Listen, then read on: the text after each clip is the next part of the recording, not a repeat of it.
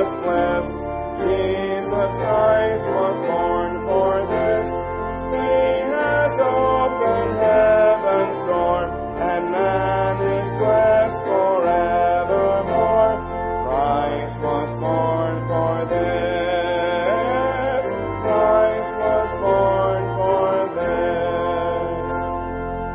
Good Christian men rejoice with heart and soul and voice. Now ye need not fear the grave. Jesus Christ was born to save.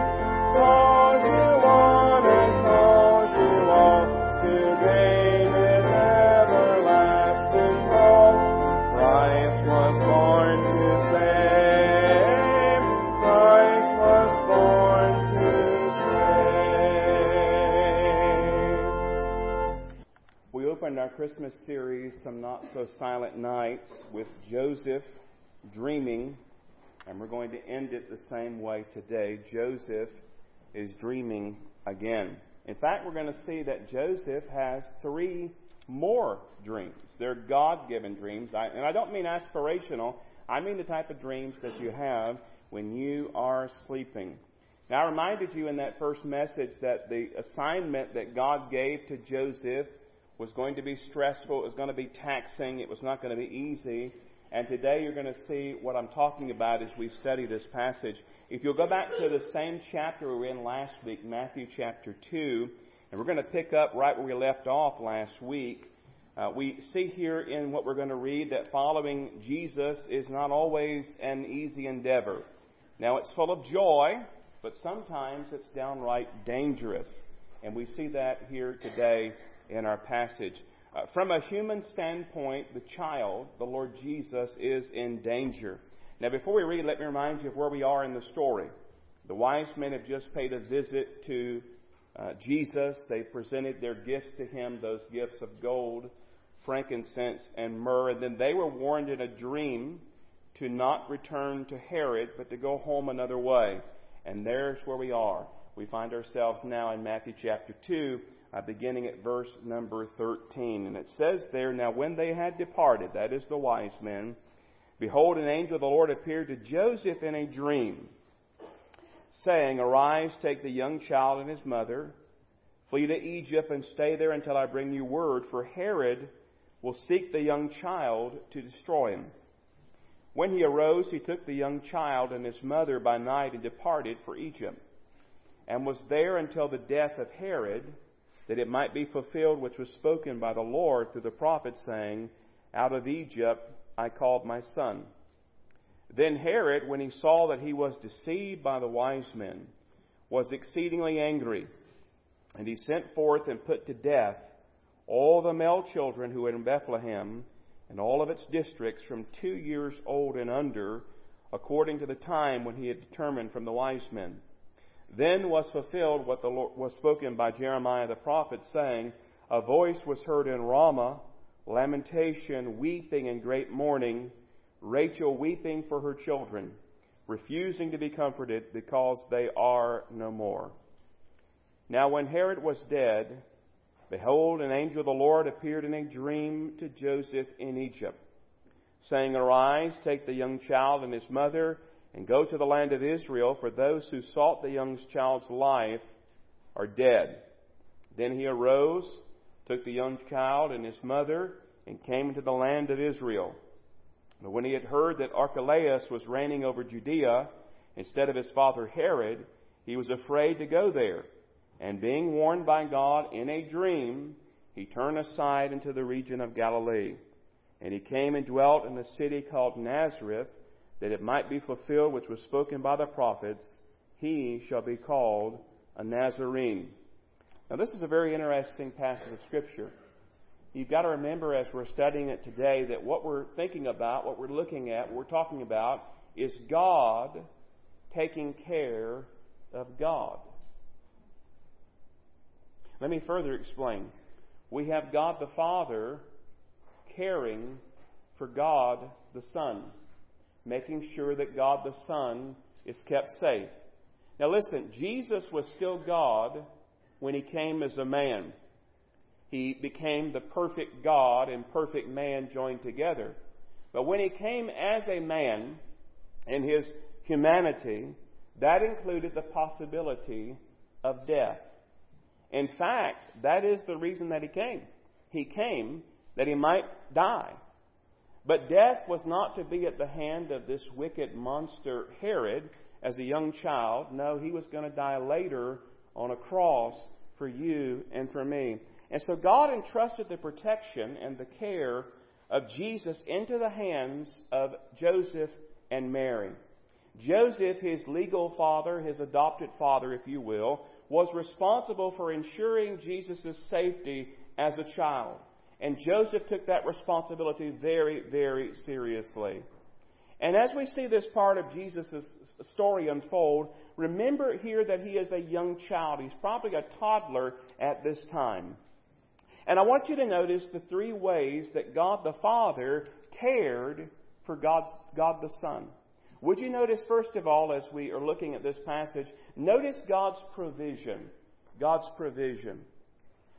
When you have a trip to take, you know you're going to be going on a trip, what do?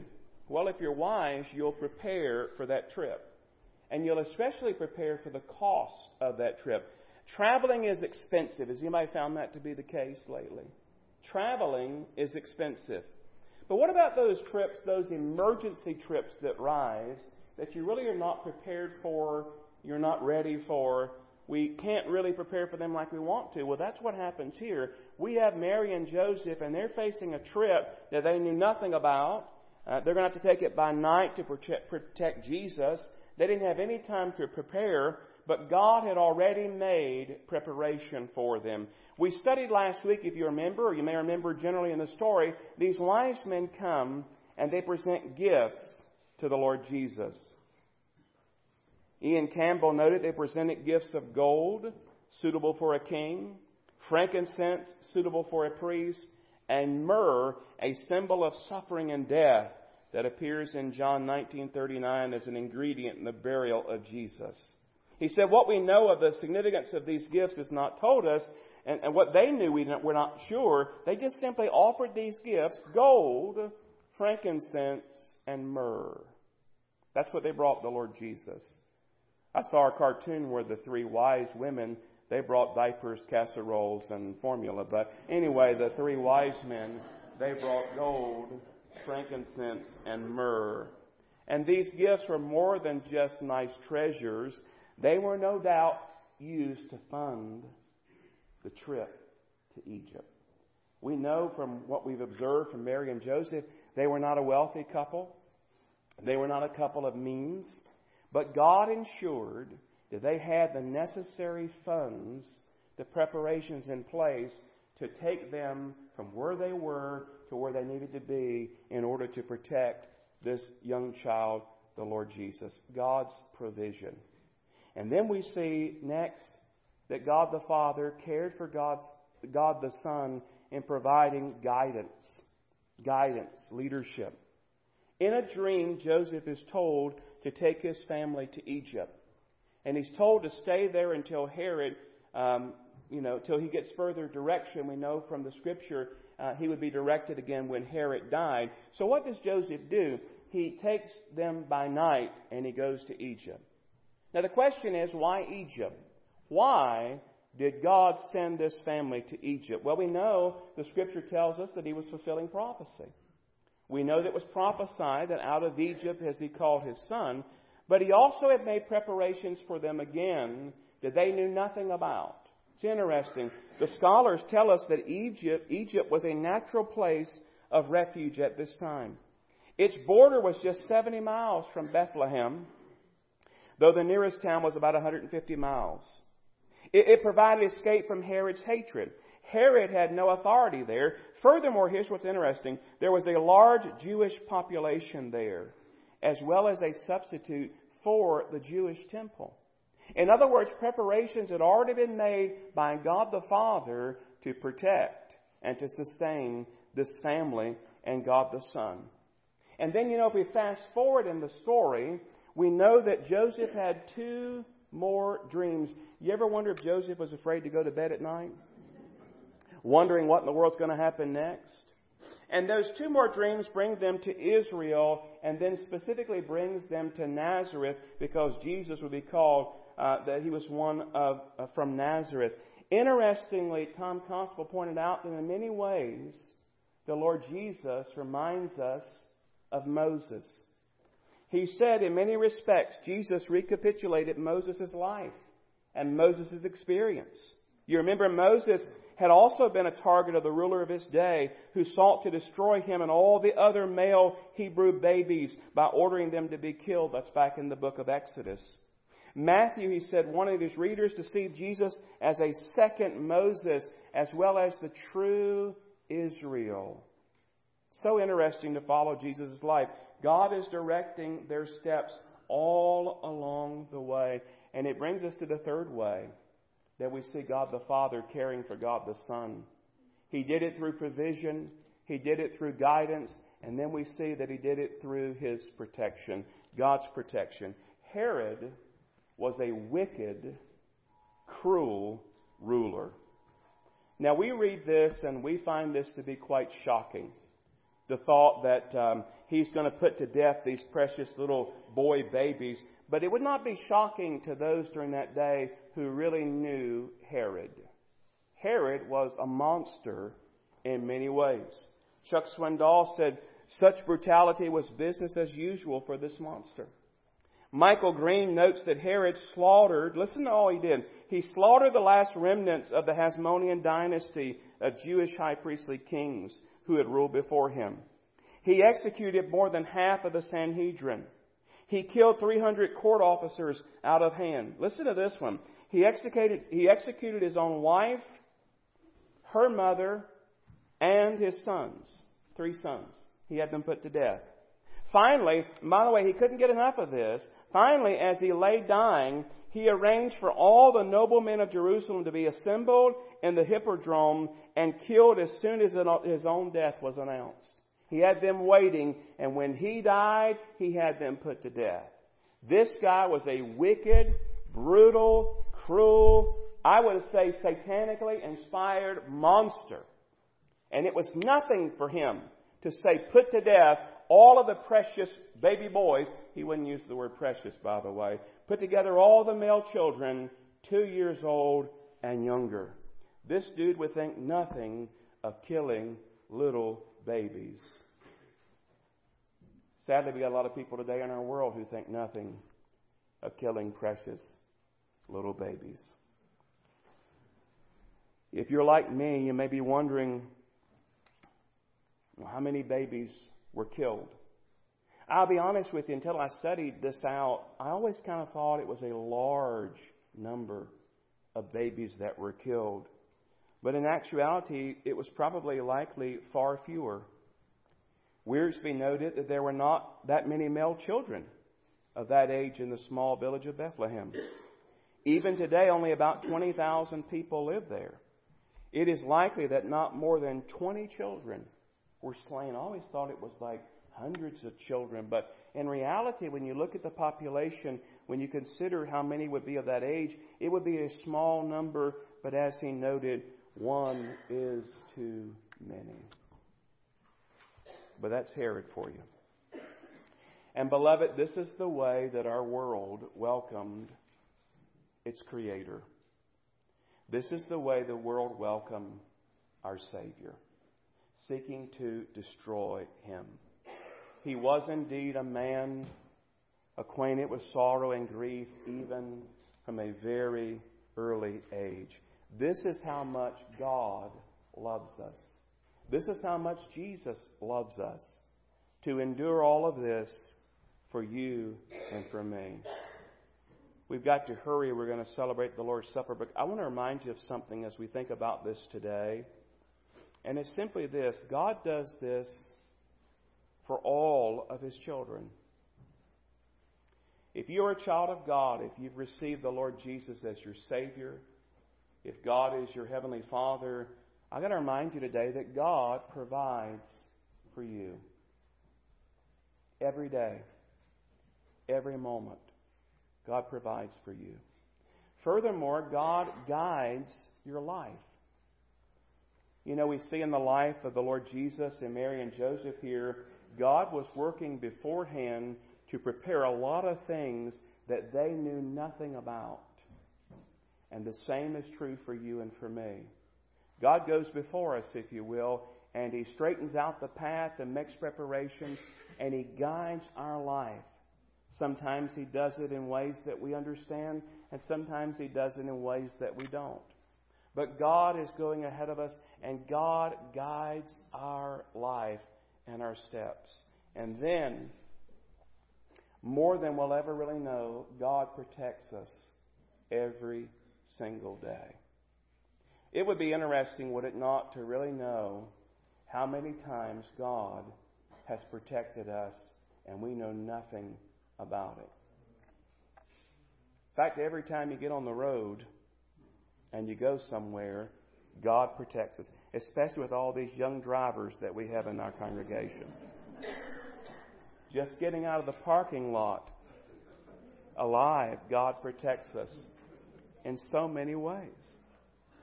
It doesn't always seem this way. It doesn't always seem that God is so active in our life, but He is. God is doing so much in our life that we never know about, never understand, and never recognize. Because He loves us that much. He's providing for us. He's guiding us. He's making preparations for us. He's protecting us. He's preparing us. He's doing all these things. You know, as I thought about this, I thought about the Lord Jesus and what Mary and Joseph went through. It was stressful. It was taxing. But God was with them every step of the way, literally. And I thought about our life. You know, a verse came to mind. And this verse was not even in the canon of Scripture. It had not even been written yet. Paul would later write it under the inspiration of the Holy Spirit. And though it was not yet in the Bible and not yet in the New Testament, it was in the heart of God. And I think it summarizes what we're talking about today. And it's Romans 8:28, where it says, "And we know that all things work together for what? For good.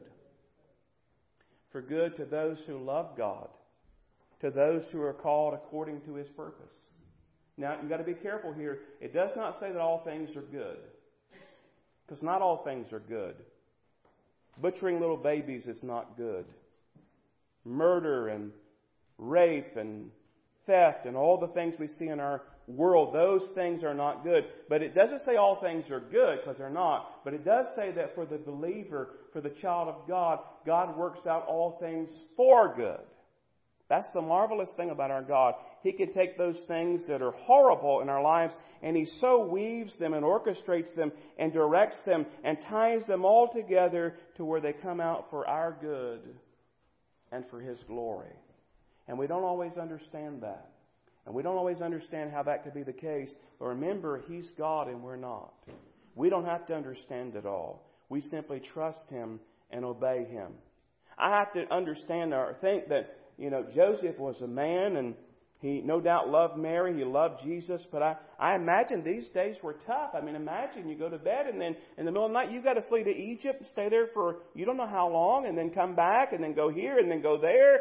And your life is not what you thought it was going to be. And there's an uncertainty about it all. But in reality, God had them completely and totally in His hand. And He was going to let nothing and no one touch them. He was going to protect them. And I got to remind you today, as a child of God, that God holds you in His hand. And before anything or anyone is allowed to touch you, it must first be filtered through God, your Father. We see that in the life of Job. If you're having a rough week, go back and read Job. You remember that Job was a righteous man, and he served God and loved God, and he loved his family, and he did all that he could to direct his family in righteousness. And yet the enemy came accusing Job. And you remember every time before Satan was allowed to touch Job, he had to have God's permission. And God would put a limit on it. This far and no more. This far and no more. And the same is true of you and me. God holds us in His hand. And no one and nothing is going to touch your life without the Lord's permission. You say, well, why does He allow some things? Because He's all wise and all loving. And He's going to work it all together for our good and His glory. And there are some things, and I've told you this, and I hope you're not tired of hearing it. You might be, I feel like a broken record. But there are some things we're never going to learn. And some ways we're never going to grow except through hardship. Except through suffering, except through pain. And we grow so much in those ways. I would dare say if we had a testimony time and we were to open it up this morning, there would be story after story of how God sustained you and God blessed you and God brought you through trials in your life and how God provided for you. Why? Because you were in a difficult spot. And yet God was there. Just like Mary, just like Joseph, just like the Lord Jesus here. They were in a very difficult spot. But God was there. In their case, literally, they were holding Him. But God the Father was there orchestrating, guiding. No doubt God the Holy Spirit was going before, clearing the way. They were working for their good, for God's glory. And can I remind you, in this story, they were working for our good. Why? Because the Lord Jesus survived, and He grew up, and He was tempted in all points like as we are, yet without sin.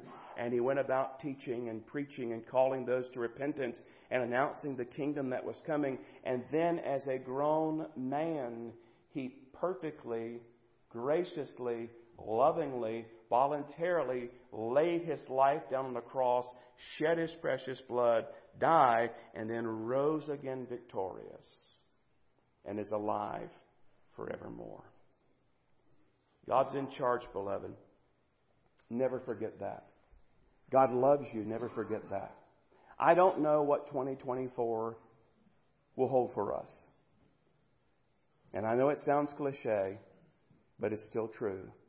We don't know what it holds, but we know who holds it. And we know who holds us. And He forever will. And we can trust Him and serve Him and love Him and lean on Him, knowing that He loves us and will provide for us and guide us and protect us. As we come to the Lord's table today in just a moment, there's so much to be thankful for. There's so much to praise Him for. And I want us to do that. And I want us to take a moment before we call the men up that are going to serve today and just allow us to prepare our hearts just to do business with God, to pray and ask forgiveness, to make sure we have clean hands and clean hearts and that we're ready to eat the bread and drink the juice and to remember the Lord Jesus and to join with our brothers and sisters as one in Christ. And so as you're there in your pew, would you bow and would you just talk to the Lord and prepare your heart, ask for forgiveness, confess, whatever it is that you need to do to get ready as we celebrate the Lord's Supper together.